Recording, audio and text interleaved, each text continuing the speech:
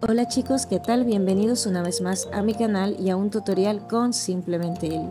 Hoy les voy a hablar de esta nueva interfaz que salió para pic.com y les voy a explicar cómo acceder a ella.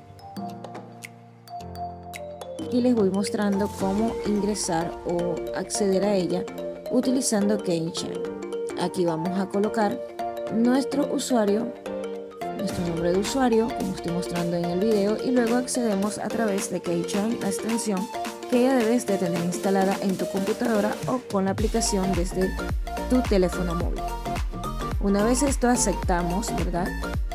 Lo que nos pide en este caso la aplicación o la extensión, que es lo que estoy haciendo ahora, y luego ya estamos dentro, es decir, cuando aparece ya nuestra carita en el perfil, quiere decir que estamos dentro, y además de eso lo confirmamos porque aparece inmediatamente nuestros balances de Hive y HBD.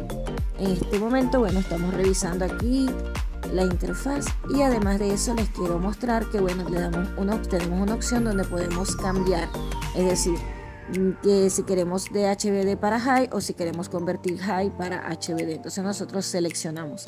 En este caso, bueno, yo le estoy explicando y mostrando cómo sería un cambio, un balance, pero voy a hacer una prueba con un monto menor, ustedes saben, siempre sin miedo al éxito, pero tampoco sin correr riesgos, así que vamos a hacer esta pequeña prueba. Y bueno, aquí les muestro todo como está, dejo todo intacto, no estoy tocando ninguna otra opción, estoy aquí en la opción de venta rápida, o sea, y le doy clic y vamos a ver qué aparece, porque todavía hay otras opciones que están en desarrollo en esta interfaz.